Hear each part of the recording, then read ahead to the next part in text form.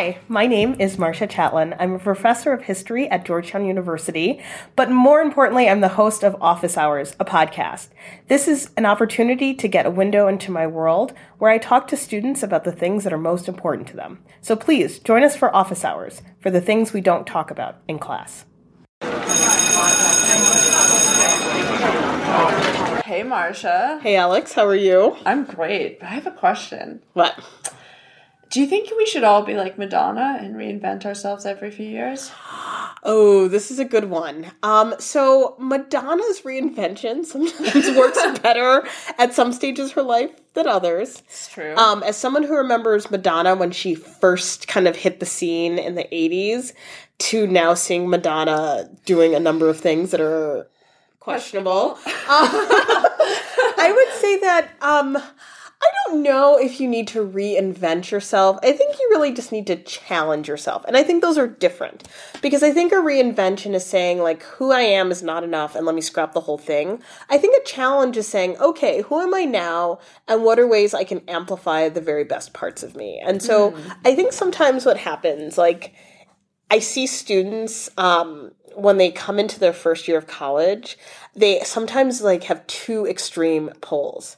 It's either total reinvention, they want to run away from who they were in high school, and considering the traumatic experiences of bullying, and now that the internet has been invented, bullying is like, I can't imagine. So they want to just be someone totally different. Totally. Or there's such a fear of change. There's this like deep clinging to how things used to be. And it's an amazing thing to watch because I'll have a student who's like a first year student and they only reference their hometown and their high school. And it's not their fault. This is the only context they know. But I think sometimes they like bring it up because they're afraid of letting go of that. Yeah. And then by the senior year, they're so over that. They've had all these experiences and you don't, I mean, as someone who doesn't have children of my own, watching that kind of developmental process over 4 years, it's probably what it's like to go from like a newborn to 35. And, you know, that kind of like growth is what happens over the course of 4 years. So you get these first year students.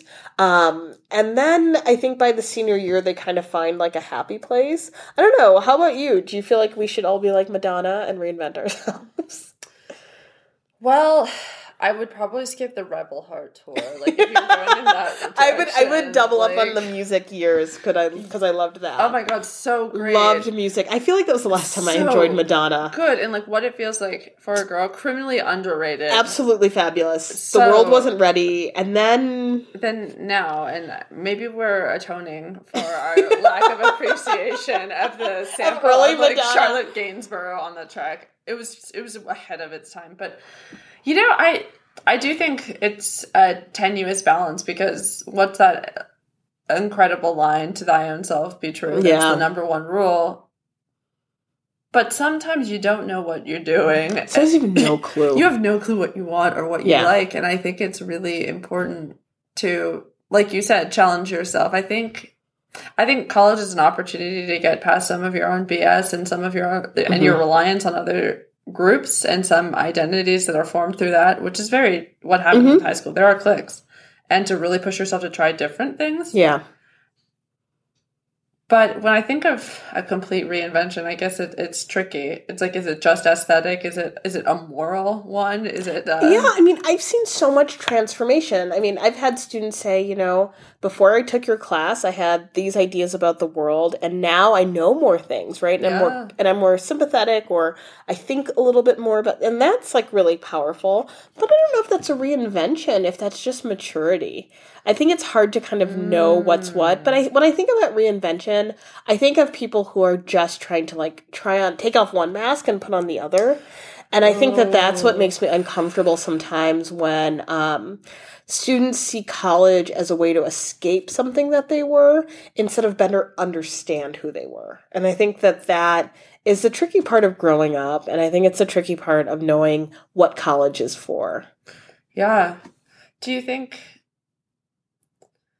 So do you think it's a lot of it is evasive, running away, or is it a protection? Well, I think sometimes it's like if you want to kind of escape your family system or escape your hometown or escape these roots that you might feel are shameful, I think sometimes it's dangerous to think that what you have to do is escape rather than try to like understand or meet in the middle. And I think this conversation that I have with a student about being out on campus really highlights, how it's not about, it's about being more honest with yourself in order to kind of manage the relationships that are important to you. So it's a good conversation. Looking forward to it.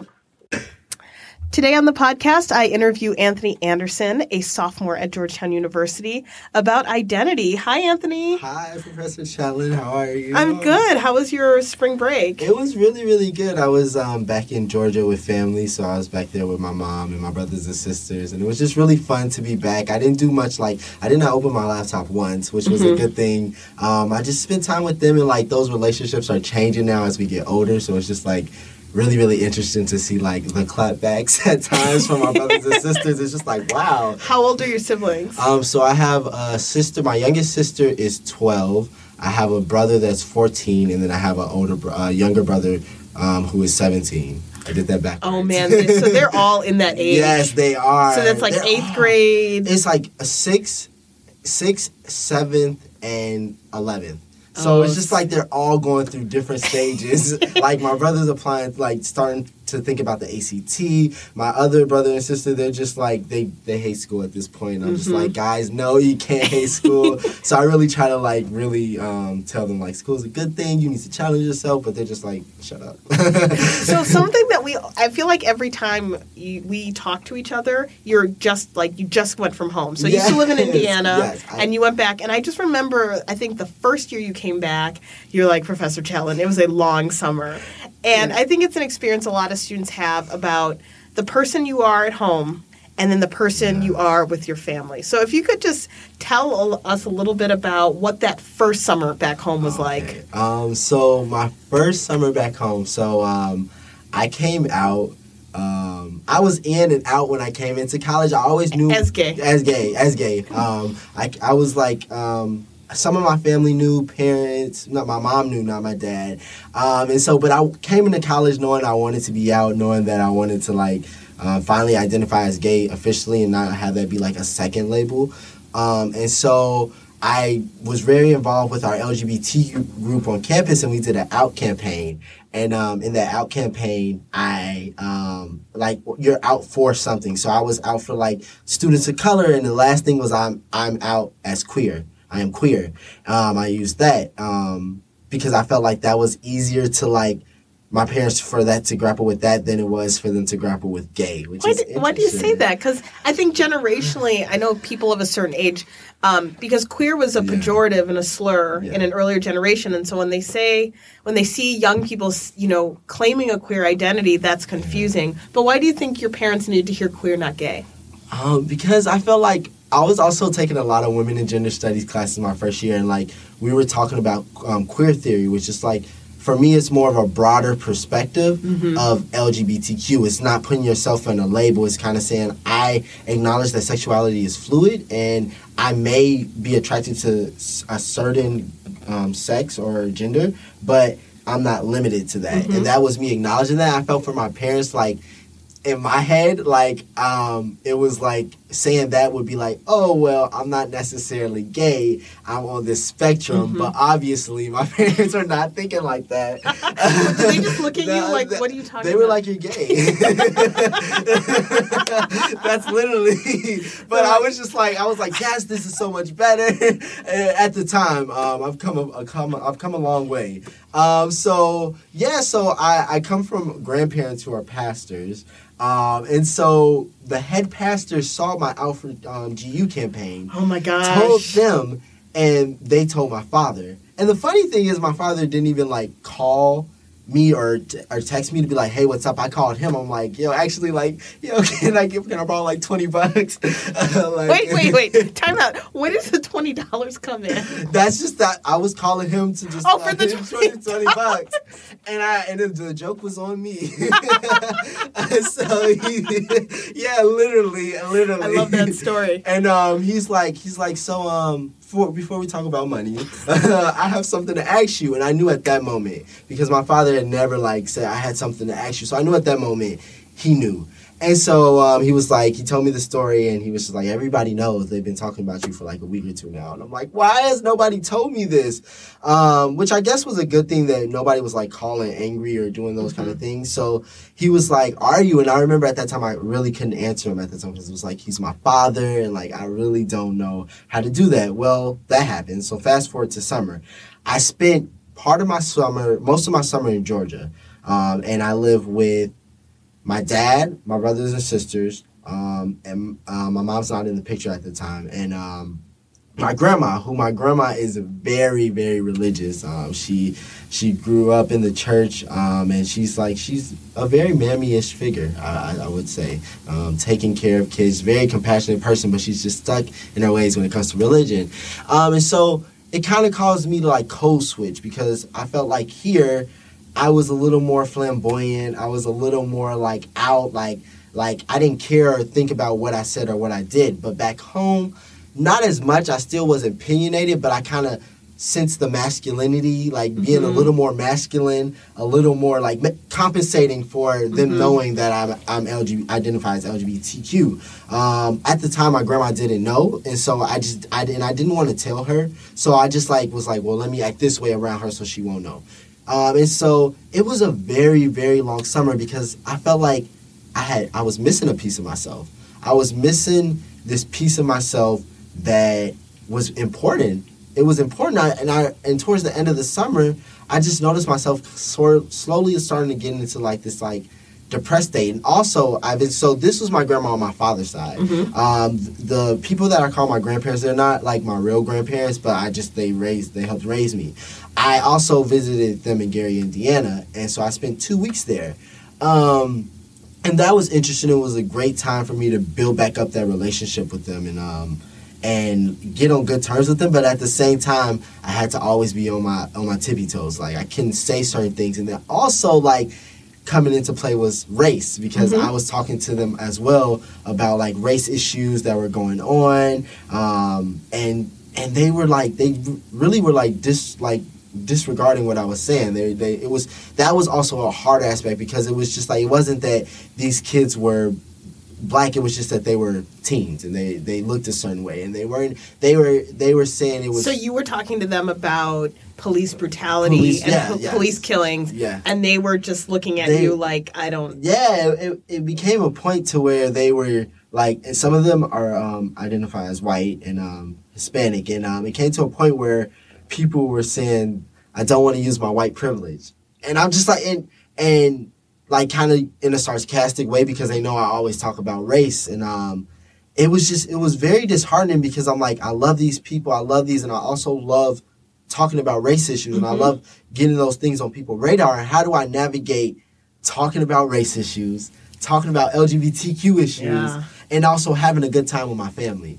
And so it was really hard that summer to put all those things into perspective. Now, with my family back in Georgia, predominantly black, my dad, everybody identifies as black. So it was a little easier talking about race issues. So I never really got to think about that aspect of my life there. I just, most of the time, was focusing on my LGBTQ identity. So it was just interesting with my family in Gary. It was kind of, now I was really aware of all my identities, because beforehand, coming to college, I wasn't as like socially aware about like race issues and like police brutality and those things. So I was kind of a different person back in high school. Yeah, I was a completely different person, and so like now it was just like, it was weird hanging out with them now, and it was a little disheartening. I just learned at that time, like, you just have to love people where they're at. Like, all of my family on that side are at a point where like it's kind of engraved into their heads. They like know no better, and I've tried to explain like race issues, and actually they're more open to like talking about LGBTQ things. Oh, that's interesting. Yes, it is. It's really interesting. Like, what do you think that's about?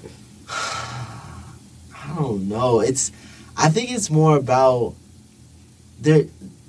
It's very, very in Gary, Indiana, and like the surrounding area. It's very divided by race. Very divided. Like you have Hispanics living with other Hispanics. You have blacks living with other blacks. Whites living with other whites. It's never really integration. Like and it's like if it is, it's like one or two black families or one or two Hispanic families. So it's very segregated. And so Gary, Indiana has always been characterized as like just this horrible place, this lost cause who lives in that city, predominantly black people. So then I feel like there's just these associations that are made on black individuals that they're inherently bad, that they do this to themselves, that they're lazy. And these are the things that they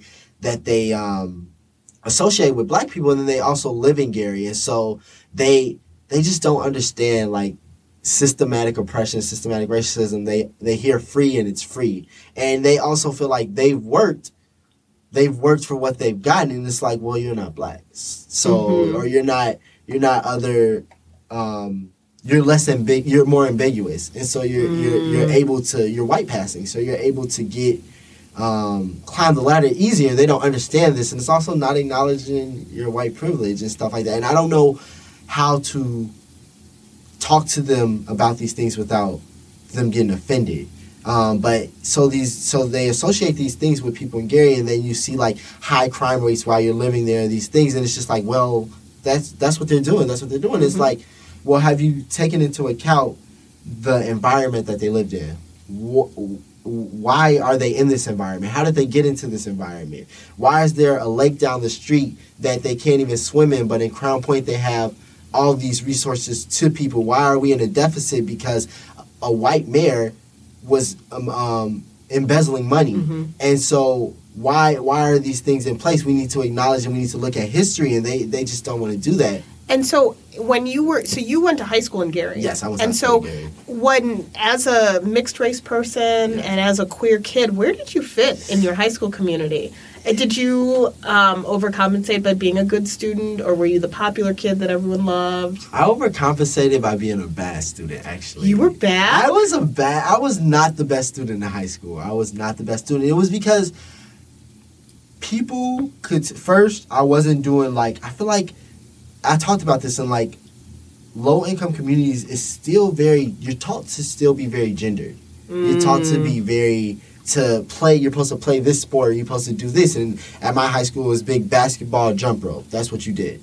And so a lot of my friends in high school and all through elementary, middle school, high school were girls.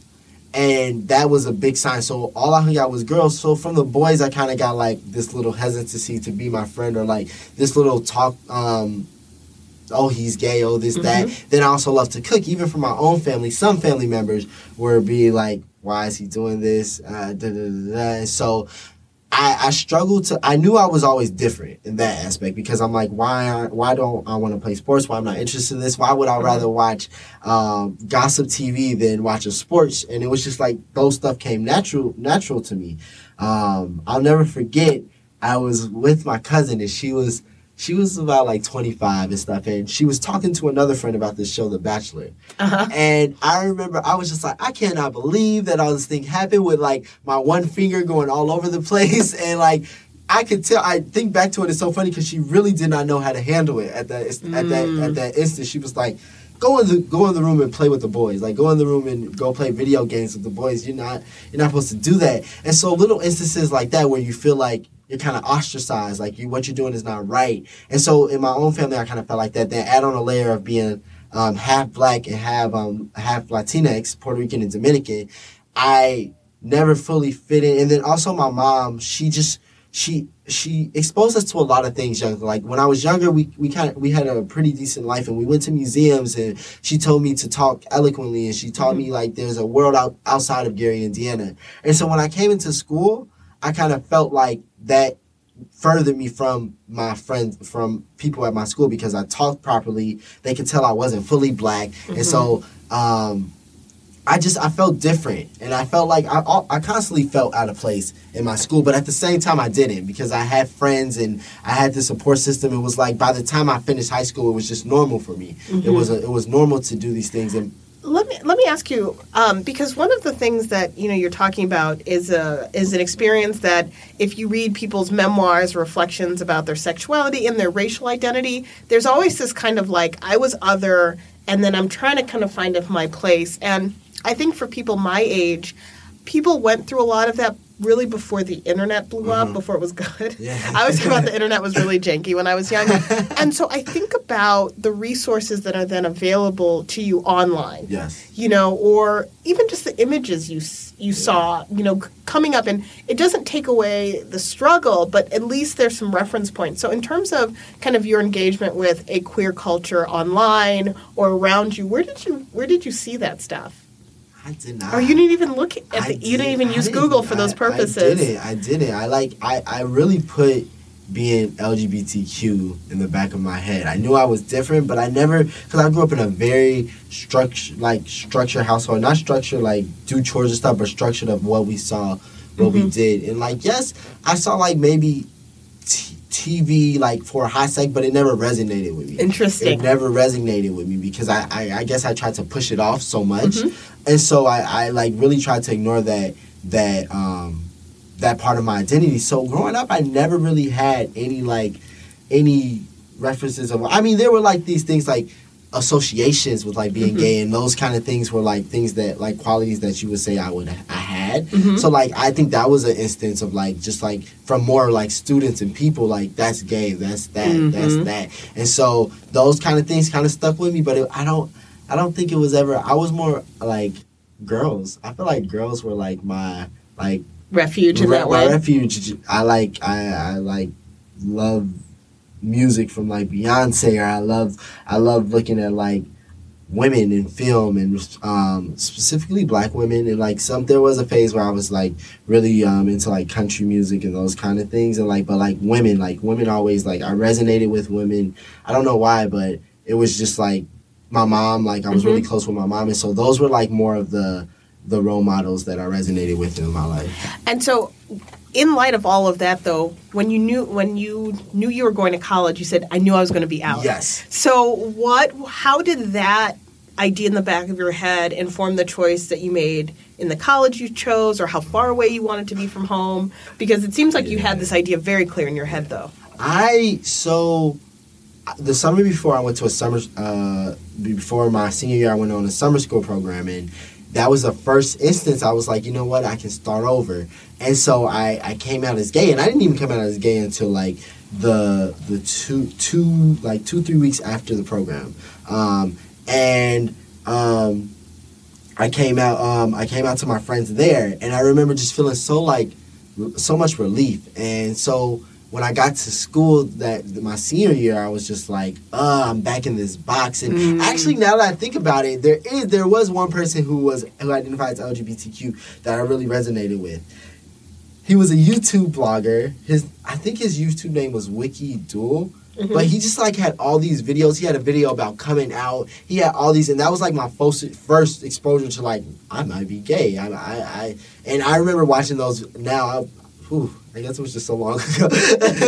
I remember I really did watch his videos to a T, everything he had to say. And it was my first time also seeing straight people engage with LGBTQ individuals on a nice level, on a sincere level. And it was just wow, they're doing things, because he would have them do challenges, and they would talk it just was wow, homophobia is not present. Yeah. And it was just so weird, because that's what I associate a lot of the times with men, is just homophobia, and that's kind of why it's hard for me to build relationships with men. And so when I came, I didn't know, I knew I wanted to be out, but I didn't know about LGBTQ centers. I was just very ill-informed about LGBTQ issues, about anything LGBTQ. I knew I wanted to be out, but I didn't know what that meant. I didn't know what that looked like. I didn't know anything. And so I got here for Hoya Saxon weekend, and they flew me in, which is our orientation weekend, and I got to meet the director of the LGBTQ center, Shiva.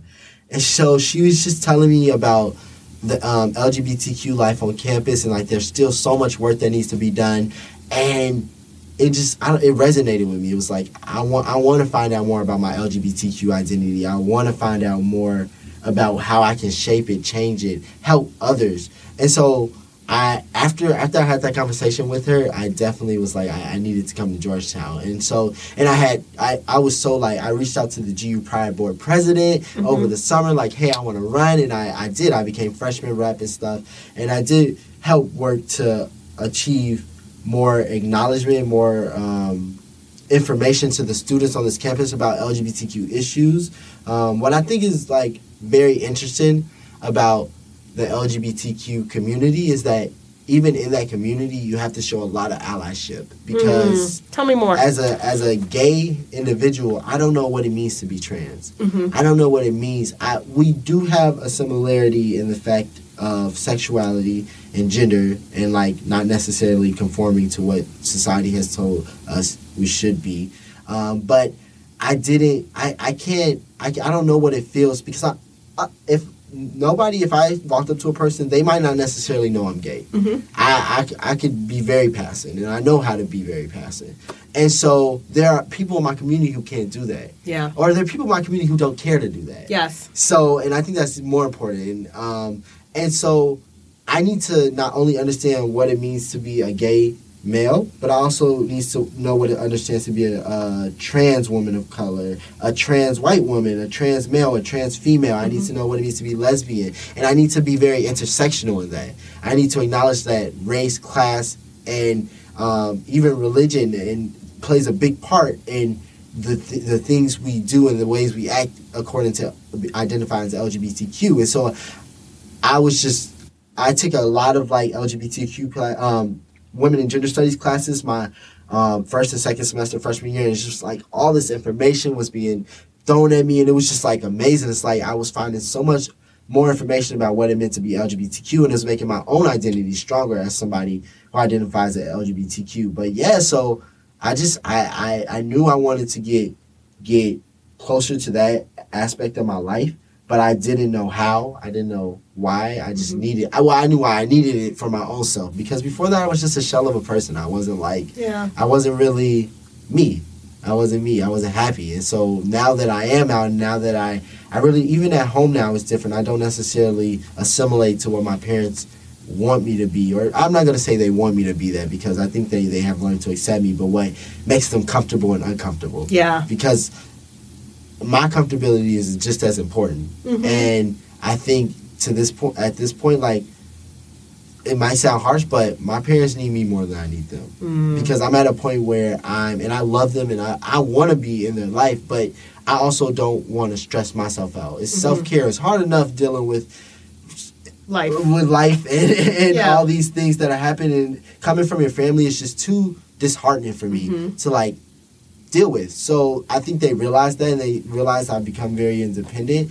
And so it's more of a getting to know me and understanding what issues I go through and why I don't choose to act like this, or I don't choose to assimilate and be like this. So it's very interesting. So in terms of your friends on campus, have you had any, I mean, I think that's an interesting, I love the way you put it. It's like, I'm a shell of this person and now I'm fully me. Yes. And so in terms of your friendships and you're building your relationships, how do you kind of help your friends understand what this journey is like, or who you are? Just through my experiences, like normalizing my life, where, because I feel like there was a point where I was afraid to talk about, like, relationships. I was afraid. Oh, like if you were dating someone, or if you're into someone, like, because I feel like, and let me preface this. I tend to build more relationships with women on campus. It's easier for me to build relationships with women on this campus. And I think that has to do with, like, my upbringing, and, like, a lot of the homophobia came from men. And so I don't know if it's a positive or negative thing, but I can't be, I don't know how to interact with men who may feel homophobic or may have some homophobic issues, because I understand that it was taught to them. I understand that it wasn't something that they just fell up upon and just thought this. It's been taught. It's been great. Just like there have been things in my life that have been taught and great to me that I had to get rid of. And so it kind of, like, it's hard for me to build relationships because I know that even if it's not fully, there are only 2 guys on this campus that you're friends with. I'm friends with, like, really closely, and like they are the best guys ever because they have never made me feel like I have never felt weary or sad about conscious of my LGBTQ identity around them. Around them, I'm just a bro. I'm just a normal person. I'm cool, and it's that's comfortable to me, and that's affirming to me. But there are individuals on this campus where I feel more uncomfortable around my sexuality, and I feel like I don't know how to interact. I don't know how to make the situation better. And so it's kind of caused me to like build more relationships with women on this campus, and 3 of my closest friends are women. And I think with them it's just like we don't acknowledge the difference. Yeah. I can talk about relationships just as much as they can talk about relationships. I can talk about what's going on in my life in every aspect just as much, and that's comforting to me because I don't feel like I'm different. I feel like I'm normal, and it makes me happy. So I think and it exposes them to more things because we have a conversation, and it's not like, I don't feel self-conscious when they ask me, what is this, because I know it's coming from a loving place. It's not coming from like why is this a thing just to justify, is that right or is that wrong? Not like, it's just like, I want to know what is that, and then we talk more about it. And so it's normalizing my life and not making it seem like it's othered compared to the heteronormative standard that has been put in place. And I still struggle with that when it comes to like public affection and those kind of things. Like, yeah, I'm curious about this because, I mean, it's so funny because in my mind, a lot of these conversations I have with students, I feel like are so, we're so generationally different. Yes. So I did not come up in a world with a lot of out people. Yes. Or, I think I was immersed in a culture where people knew but no one talked about it, to a moment where people are getting married. It's not even that interesting. Yeah. A lot of the learning I did from the LGBT community was around issues of physical safety, of marriage equality, of legal protection. And so sometimes I'm like, it must be so different now. Yeah. But you see how these things resonate and how powerful homophobia is, right? And what it does. And so in terms of kind of, your comfort levels and being out among your friend group and being out on campus generally, how do you feel about being out at work or being out at other community settings, being out in the classroom? So being out, it's different. Sometimes like when I'm in with friends, it's normal. It's very normal. But then when I am with like at the workplace, I've been fortunate enough to like, because I don't really mess with corporate America, so I've been working for a nonprofit. And what's not nice about this nonprofit, I work for Teach for America, is that a lot of the people are young, and like last year, even when I worked over the summer, my oldest boss was like 30, 32. So it's like a very liberal atmosphere from what I've seen. Like I haven't had any instances in work where I felt uncomfortable being like that. I'm very out. I'm very out on this campus. In classroom, I will let you know, like, really quick. I'm not ashamed to do that. Now where I'm not, or places I don't really go, or places I'm not, I was like more like events where it's like just like catered to men, and it's just catered to like those kind of things, because I don't necessarily feel comfortable in those spaces. I don't know if it's just my own like just upbringing and like thinking about instances I've had, but I sometimes don't feel comfortable in those spaces because I still feel like there is a twinge of homophobia in those spaces, some unsaid things, and like I don't know how to assess those things or talk about those things. Hopefully next year, like we can really dive deeper into those things, and also on the street, on the street when I'm just walking, I tend to be more, well, it just depends on the day. Like, if I'm listening to some good music, I will strut down that street real quick. I will. But there are some days when I just don't want to be bothered, so I'm just, like, very, like, I'm not, like, and it also goes to, like, how do people perceive me? Are they perceiving me as, like, somebody who's gay or somebody who's passing or just another individual. You gotta also include race in that. Yeah. Am I looked as threatening or am I looked as like a normal person? So I think more often than not, that's another thing. I think also on this campus, I'm not really seen as like, I feel the aggressiveness that people sense aggressiveness from me, which is not you aggressive. Like even walking. Oh my gosh! Yeah, it's just like little instances of like people just like being scared. Of like, you? Yes, Oh my yes. gosh, And you're it's like just the like sweetest. exactly. And it's because maybe I don't smile occasionally. Maybe I don't do that, but I'm trying to get to class. It's early in the morning. Like I'm not. Well, hey. it's so funny you say that because so much of this is about an appearance and a projection. Yes. And so much about race, so much about gender, so much about sexuality is about appearing Yes. in a certain way. And I think that what you're talking about is that there's many things to be in one life. Exactly. And I think that's one of the hardest things to grapple with. I'm going to round out this conversation with the question I ask everyone. If there's one thing you wish all your professors would know about you or you could communicate, what would that be? I would communicate to professors that we're not just dealing with schoolwork. We're not just dealing with schoolwork. We're dealing with, especially, I mean, it differs based on class, based on sexuality, based on sex, based on race, but like there are other things that people have to focus on, or people that are life or death to some people. Like there are other things that come into play, even like with your own identity and walking through this campus, and sometimes it's exhausting and sometimes it's so exhaustive. And so I think professors just need to acknowledge that like there are other things, and like sometimes just like be more, what is the word, more I can't think of the word. Like sensitive? It's more sensitive to the issues. And I'm not an aggressive person. That's also what I want people to know. I am so nice. I can smile. Don't like just like walk past and stare at me. I'm normal. I am a human being. That's what else. You're a lovely human being. Thank you so much. Thank you. That was great. Oh, these conversations are so good. Thank you for joining us on Office Hours, a podcast. Office Hours, a podcast, is a production of Dr. Marcia Chatelain and Alex Tyson. The views expressed on this podcast are those of the speakers and only the speakers. Join us on Twitter at Office Hours Pod